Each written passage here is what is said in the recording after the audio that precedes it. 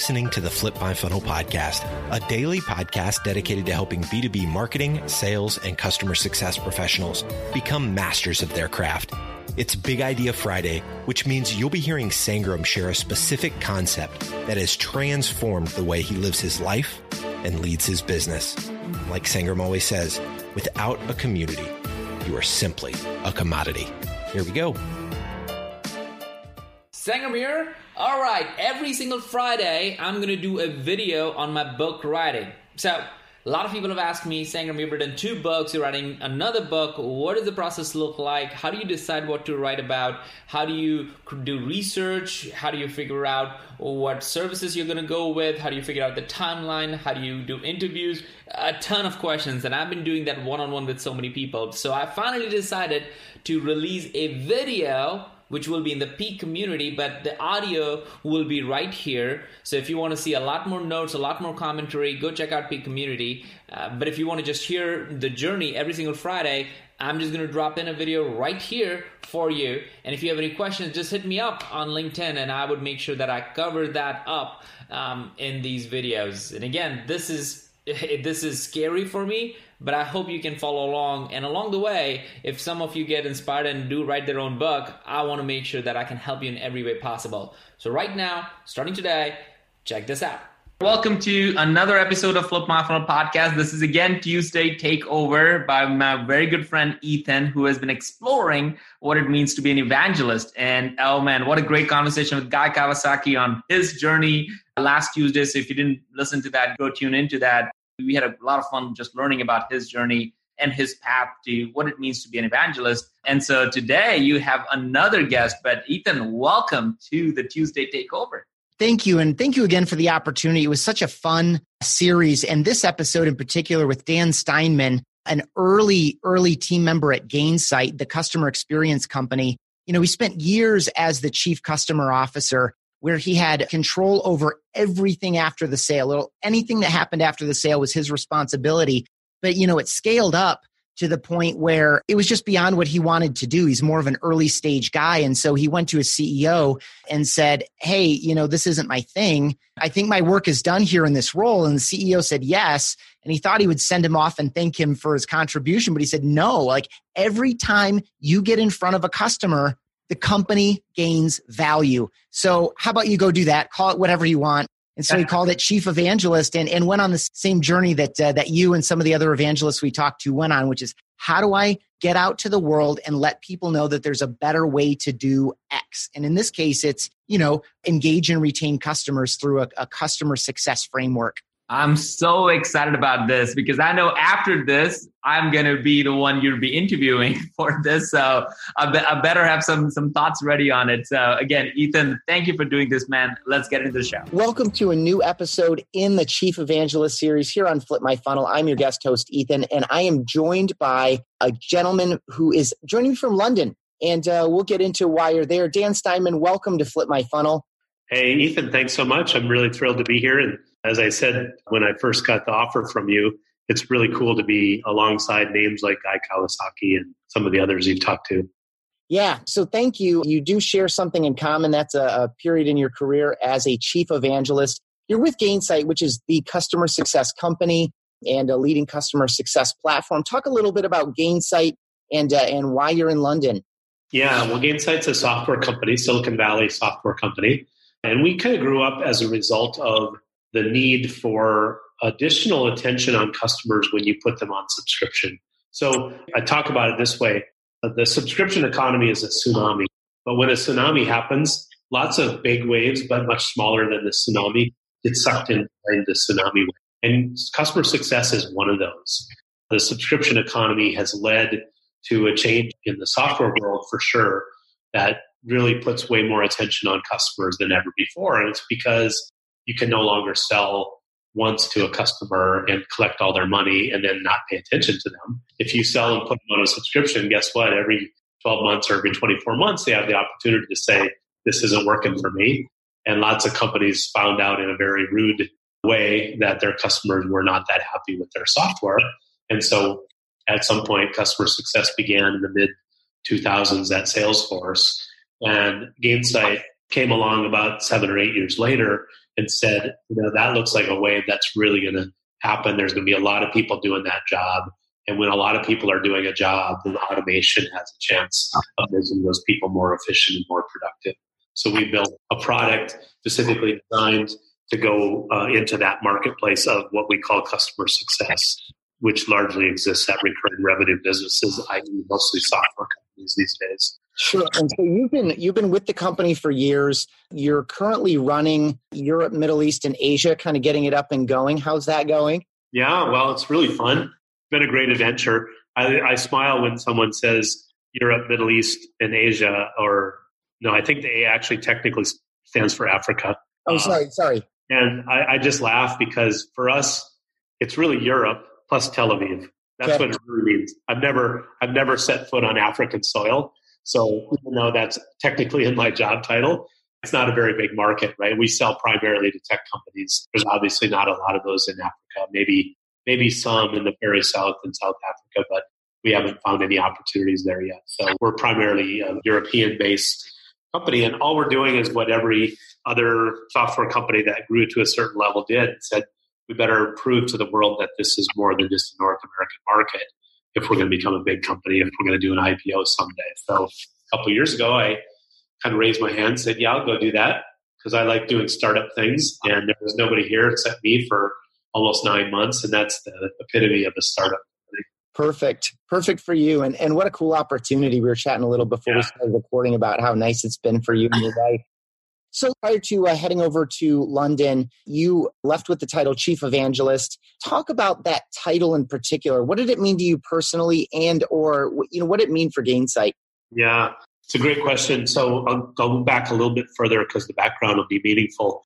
When I joined Gainsight, now 7 years ago, I was Chief Customer Officer, which means I owned everything after the deal signed. So that's support, services, training, customer success, et cetera, renewal, all of that kind of stuff. That's a big job. It was a really fun job. I did it for about 3.5 years, but I am truly a startup guy. And when things get to a certain level of scale, I'm better off getting out of the way. And so I did. I went to my CEO and I said, I'm not the guy to run this. It's clear we're going to become a big company. I'm not a process guy. I'm not a data guy in that way. I said, I think you need someone else to run this business. And I just assumed, because I've worked for a lot of CEOs in my life and I kind of know how they operate, I assumed that he would shake my hand and say, okay, thanks for your time at Gainsight. Good luck in whatever you do after Gainsight. And he smiled at me and he said, yeah, I think you're right, Dan. I've got somebody in mind. I'd like you to stay around. And I said, well, what do you want me to do? And he said, well, these were the words that stuck with me. He said, I've noticed that every single time you talk to a customer or a prospect, the value of our company goes up. So I want you to do that more. That was my job description. Go talk to prospects and customers more often. And I said, okay, I guess I can do that. So I named it. I said, how about Chief Evangelist? He said, yeah, that's fine. It's what you're already doing. So I named it. And basically I set off to just find as many opportunities to talk to groups of people. Sometimes the groups were 1 or 2 people. Sometimes they were hundreds or thousands, but really just to spread the word about customer success. It wasn't about Gainsight. I wasn't evangelizing our software. I was evangelizing the movement of customer success, knowing that if we did that really well, we'd be able to sell software in behind that. So that's how it started. It was a lot of fun. It's really fun, especially if you love hotel rooms and airplanes. Okay. It's a total blast, which means for a guy my age, it was a total blast for about 3 months. And then I did it for another 15 before I finally found something else to do. Sure. So it sounds like you had the privilege of just kind of following your own instinct and best judgment on it. You're obviously deeply wrapped in Gainsight, but more importantly, as you drew out there, in the spirit of customer success and what it means and some passion behind that. Was there any structure to it at all? Like, what was your approach to go out and to teach the world? Guy Kawasaki called it, bringing the good news, or spreading the news. And, so what was your approach to that? Was it systematic or was it, just fill up the calendar? I assume this is pretty loose. Your CEO says, go spread the word. Yeah, it was pretty loose. We did try for a while to figure out, is there some set of metrics that I could put around it? And it was probably mostly for me to try to feel like there was something measurable that I was having an impact on. And basically we came to a conclusion that it would just be the number of people that I had spoken to which just it wasn't really that meaningful. So we tracked it for a while, then we kind of stopped tracking it. So at least initially, it was very loose. Basically, what I said was to the whole company, any conference you hear about, any customer kickoff, any group of customer success people who need somebody or who want somebody from inside or from anywhere to come and speak to them, put my name up, and I'll do as many of those as I possibly can. So it was really very scattershot at the beginning. Along the way, I did have another guy who worked for me, whose name is also on our book, Lincoln Murphy, and he was basically doing the same thing. So then we got a little bit more kind of systematic about it, like which events do you really want to target? What are other good targets? We found that VC firms and private equity firms were really good targets because they would be willing to put us in front of their whole portfolio. So we would be able to, and that was really our goal, was get in front of as many companies as possible. And of course, the easiest way to do that is if 50 of them are in the room at the same time, instead of going one at a time. And that really had power for us because if your investor or the company that owns you, in the case of private equity, is saying customer success is really important, listen to this guy who knows something about it, then we got a lot of attention, and we just created a ton of credibility really fast by speaking to those groups, by basically not charging. For the most part, we didn't charge for those speaking engagements. We were truly just evangelists. Give me a podium and a soapbox, and I'll stand up and talk about customer success for as little as 40 minutes and for as long as 4 days. Whatever you want, you just tell me. So, yeah, it was pretty informal at the beginning, and then we tried to formalize it a little bit, but it still was kind of the same thing, which is how many companies can we get in front of without killing ourselves on airplanes and hotels? Yeah, that's a tough lifestyle, at least for me. As you said, some people thrive in it, and you did for a couple months. Was there any formal handoff? I assume that when you're out doing this, that you get hand raises, like kind of soft sales inquiries. I assume you generated some inbound sales opportunities. Did you have just hand those off? And you talk a little bit about that connection. I know that isn't the mission. I know it's not the direct purpose, but I assume that it is an immediate consequence of your activity. Yeah, that's exactly right, Ethan. And then I think in the back of our minds, maybe even in the front of our minds, was that idea that this clearly isn't just altruistic, although we did not ever set out to say, let's try to tie this to ROI or tie it to a certain number of deals. But we knew that if we did this well, it was going to help the company in the long run. And the great news is, and I would say to any CEO who's thinking about this, you have to be really committed to this because you are going to have a hard time proving that it has value. But CEOs, good CEOs with good instincts, do a lot of things that they can't prove immediately have value. They just know. And in this case, my CEO just knew that the more we spread the word, the more credibility we would gain, the more software we would sell. So I never stood up in front of a crowd, I don't think, and ever said, hey, I work for Gainsight. If you want to talk about Gainsight, come and see me afterwards or find me on LinkedIn.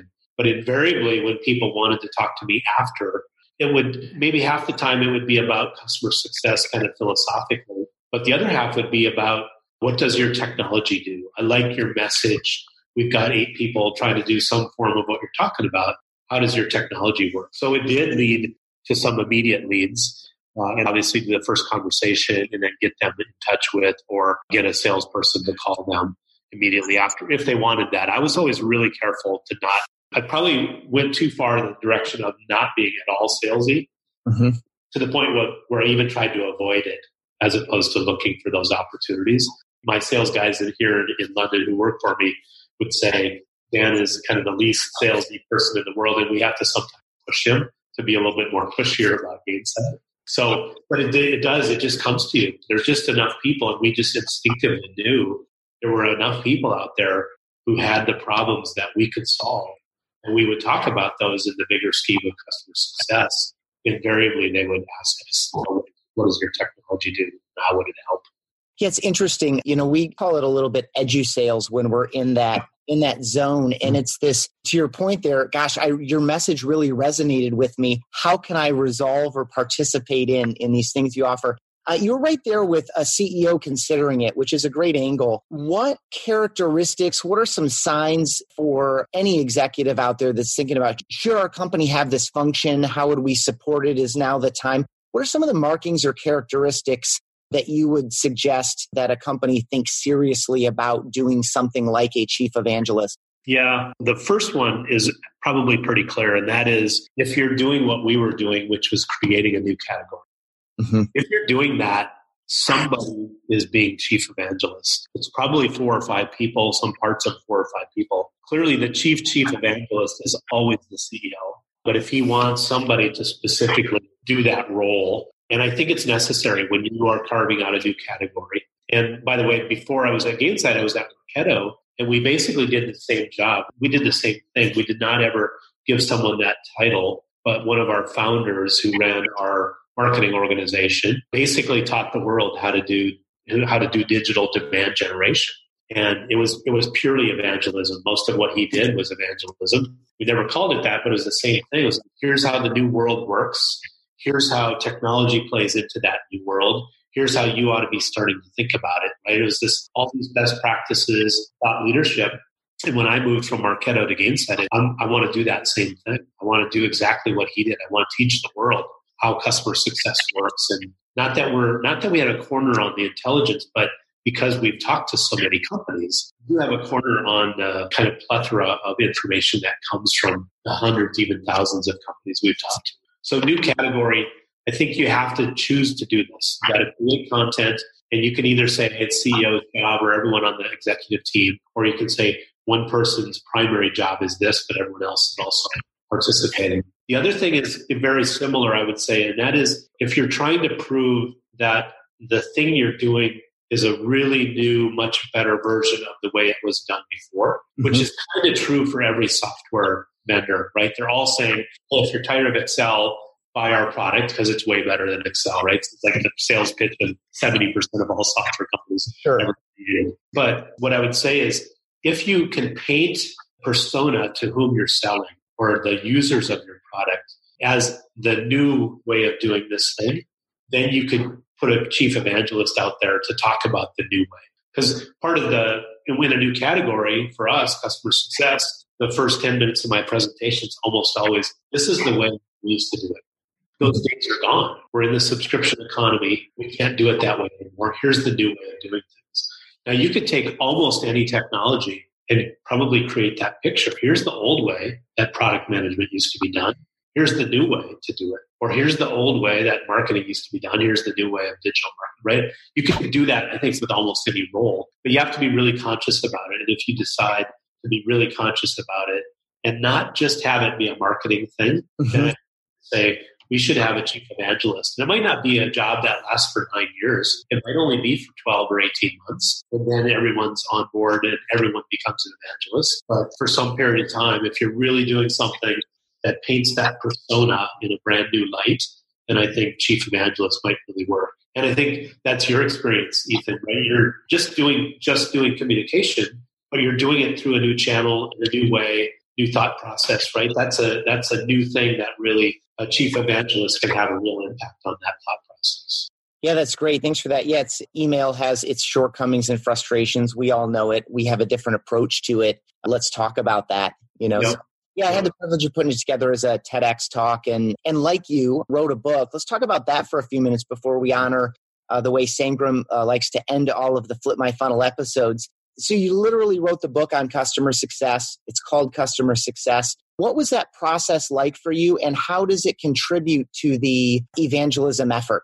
It turns out it's a really core part of our evangelism. I don't think we made that choice consciously. Hey, let's write a book and have it published by a world-famous book publisher because that's part of our evangelism strategy. We never thought about it that way. We were like humming along, doing our jobs. Everyone's really busy. Wiley called us one day and said, hey, this customer success thing looks like it's a big deal. Do you guys want to write a book? And the implication was if you say no, we'll find someone else to do it. Sure. And we're category leaders, so we kind of had to say yes. We said, yeah, we've been talking about that, which we had. No one had ever put pen to paper. But at least amongst my CMO, my CEO, and myself, we'd always said, yeah, if there's going to be a book, we should probably be the ones that. But then we would go back to our 80-hour-a-week jobs, right? So it started that way. We signed a contract, and the contract was a 6-month deadline for a final manuscript. So we're about 2 months into that 6-month period is when I went to my CEO and I said, I think I'm better off not running the post-sales organization. If you know somebody else who wants to do that, find them. And we did that immediately, and I became chief evangelist. And I said, hey, by the way, now I don't have anybody reporting to me. I don't have any operational responsibilities. We have 3 author names on the book, but someone actually has to sit down and do the typing, right? So I raised my hand. I said, this is obviously the perfect time for me to be that person. I said to my CEO, if you give me permission, I'm saying no to everything for the next 4 months because this is something he said go do. So I did. I went and sat in my second bedroom literally for 4 months, and not quite because I went out and interviewed a bunch of people, obviously conversed with the other co-authors for lots of ideas, but we decided to write a book even with multiple authors on it. It still has to be one voice from start to finish. Sure. So it's all of our thoughts. I just happen to be the person who put the language on it. It's been phenomenally successful, way beyond what we thought. We published it. We thought this will be really cool. We'll send it out to a few people who'll be part of our events. We'll give it away and things like that. And it just took off. Not like Harry Potter. It didn't sell like Harry Potter. But for a business book, it sold over 50,000 copies, which is a lot. And my editor just recently said to me, I've done lots and lots of business books. He said, this is the first one I've ever seen that sold more in the second year than it did in the first year and more in the third year than it did the second. And what that said to us was we hit the market at the right. Because that's not about the book. That's about the customer success movement. But the number of times we hear from somebody who comes to us and ends up buying our software, that it started by them reading the book or somebody giving them the book or one of their people who worked for them had the book, et cetera, et cetera. I mean, I don't know what it looks like from a lead gen standpoint, but I bet we have 600 customers. I bet 150 of them have become customers at least because they read the book somewhere. So really powerful, way, way more valuable than we ever thought it could be. That's awesome. I love that it is doing the work of evangelism while you are sleeping. Yeah, that's exactly. Like as a lead in or a leave behind, it just does a lot of work. It scales the effort, it seems like. The other thing that's really cool about it for us is we use it as a barometer of where our business should be. So it was selling really well in Europe, and we did our event here, and it was really well received. So we said, let's go there. Well, now Wiley has translated it into Portuguese and Japanese, which means that the next 2 Insight offices very well might be Rio de Janeiro and Tokyo, Japan, because the customer success movement is really hot in those 2 places, which is why the book is really selling well there. And that's why Wiley took the money and effort to translate the book. They didn't do that because it looks cool in Portuguese, right? Because they want to sell more copies of the book. Right. So we really use that as a barometer along with our events to say, where is the next place that we could potentially go and actually sell our stuff? It's really, really smart to use those sales numbers as a guide to where the traction is. Hey, I would enjoy continuing to do this, but I know you have other things to do today, and I need to get on the airplane. So Sangram always likes to have the episode be actionable. So can you recommend some kind of a challenge for the folks listening today?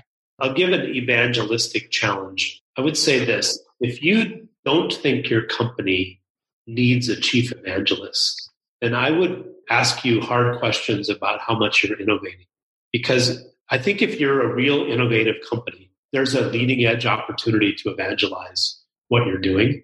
That picture I tried to paint, here's the old way of doing things, here's the new way. You don't get that by adding new features to a CRM system, for example. That's not innovation. But coming up with just a completely better way or different way of doing things. And that might not be the application, but it might be the channel. It might be the first of that kind of application that's truly in the cloud, or more likely these days, the first of that kind of application that's truly mobile.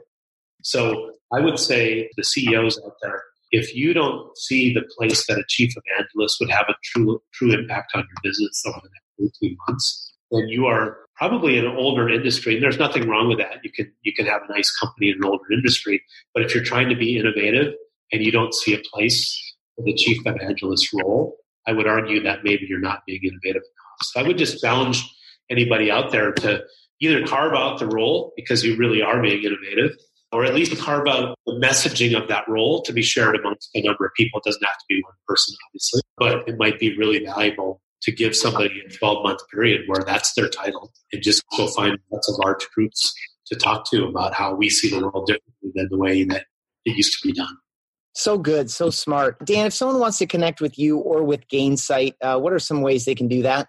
Yeah, they can find me obviously on LinkedIn, Dan Steinman. It's STEINMAN. And my email, if someone wants to just shoot one directly to me, is just dsteinman@gainsight.com.